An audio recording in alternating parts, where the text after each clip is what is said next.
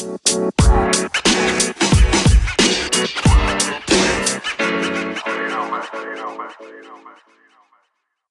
morning, afternoon, or evening, wherever you are in the world. Welcome to DBN News for 8/29/2019, the semi-daily news that even plants crave and Anchor's #1 gaming news podcast. I'm Anthony, and I'll be your host today. With that being said, let's jump into the news. First is from IGN, written by Joseph Knoop. Apple announces next event for September 10th. Apple announced that its next iPhone event will take place on September 10th at 10 a.m. Pacific time. Apple is expected to announce the iPhone 11 at Steve Jobs Theater at its headquarters in Cupertino, California. Apple's invitation doesn't explicitly reference that it will be announcing at the new event or what it will be announcing at the new event, but according to rumors overheard by The Verge, 3 new iPhone models may be presented. These will most likely include successors to the current iPhone XR, the iPhone XS, and iPhone XS Max. 2 of those phones are expected to show off Apple's new triple camera system, and the XS Max's next incarnation may feature an even bigger screen size, going from the original 5.8 inches to 6.1 inches. It's also reasonable to expect some announcements about Apple Arcade, Apple's new subscription gaming service available this fall. Apple Arcade is a single subscription service that gives players access to more than 100 new games, all playable on iPhone, iPad, Mac, and Apple TV devices.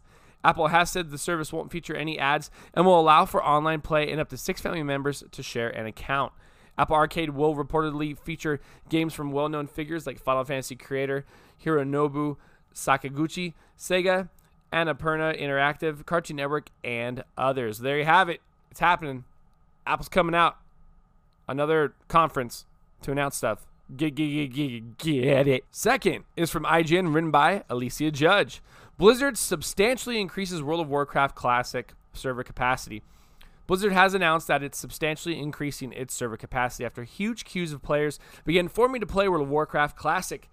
Since launch earlier this week, it just started appearing online of players forming actual in-game lines, waiting patiently to complete quests outside the game. Other queues formed as saturated medium-sized realms couldn't let in any more players. To combat this, Blizzard plans to increase realm capacity. Posting to the official WoW Classic forum, Blizzard said, "With hotfixes that we are currently deploying to all WoW Classic realms, we are substantially increasing the number of players that can simultaneously be logged in and playing. We expect this to result in smaller queues for realms that have large queues, and some realms should no longer have queues at all." World of Warcraft Classic transports players back to a version of 2004's original WoW that replicates the experience from 15 years ago as closely as possible. The nostalgic pull of revisiting this old version of Azeroth has been a hit with fans, with some of the forums reported queues of up to 10,000 players to enter some of the most popular servers. Listen, if you thought on day 1, day 2, hell, maybe even day 3 that you were going to get through this without getting in a queue, you are bonkers. Third is from IGN, and once again written by Alicia Judge. Yakuza 7 shakes up the series with turn-based combat. Sega has officially unveiled the next chapter in the Yakuza series, which takes combat in a different direction to its predecessors. Its Japanese title is Ryu ga Gotoku 7, Whereabouts of Light and Darkness, though its name in the West will be Yakuza Like a Dragon. Thank God, that's one wild name in Japan. Dropping both the subtitle and, more notably, the number from the title, is headlined by an all-new main character, Ichiban Kasuga, but the biggest shakeup is its approach to how fighting plays out. The brawling action of past games is being swapped out for turn-based combat. Boom! Gebetsu has translated, oh my Lantis, the yawns! The Japanese press release, which describes how the game uses a live command RPG system that combines the series' signature action with an RPG-style command system. It has evolved into a system in which anyone can easily enjoy exhilarating battles. In this completely new battle system, Ichiban Kasuga and his party will fight by selecting techniques with various effects such as attack, recovery, support, and more. Interestingly, Sega actually first teased this development in a since deleted April Fool's video earlier this year. The video showed Kasuga engaging in turn-based combat as programmers tweaked the code. Yakuza 7 will launch on PS4 in Japan on January 16th, 2020, with a release in the West slated for later this year. What a shakeup! What a shakeup! Last is from GameSpot and written by Richard Wakeling. Follow-up to Man of Medan has been revealed. The Dark Pictures Man of Medan is out today, and Supermassive Games is already teasing the next part of its horror anthology series. A short trailer at the end of Man of Medan reveals a 2020 release date for the Dark Pictures Little Hope. Twitter users /Trashers shared the trailer. Little Hope seems to be the name of a quaint town where some strange goings-on are occurring. It looks like you'll be trying to keep another group of young adults alive, though Supermassive has traded a ghost ship for spooky forests.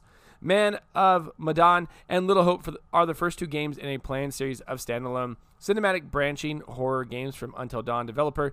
Each game in the series will feature a brand new story, setting, and characters. Pete Samuel, CEO and executive producer at Supermassive Games, said in a blog post in August last year.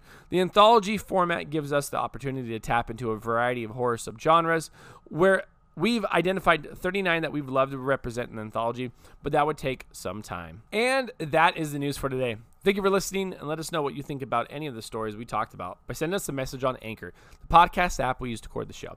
If you'd like to support the podcast other than listening, please check out our Anchor page at anchor.fm/dadsbeardsnerds, where you can donate to us via the support this podcast button and sign up for a monthly donation of 99 cents, $4.99, or $9.99 per month.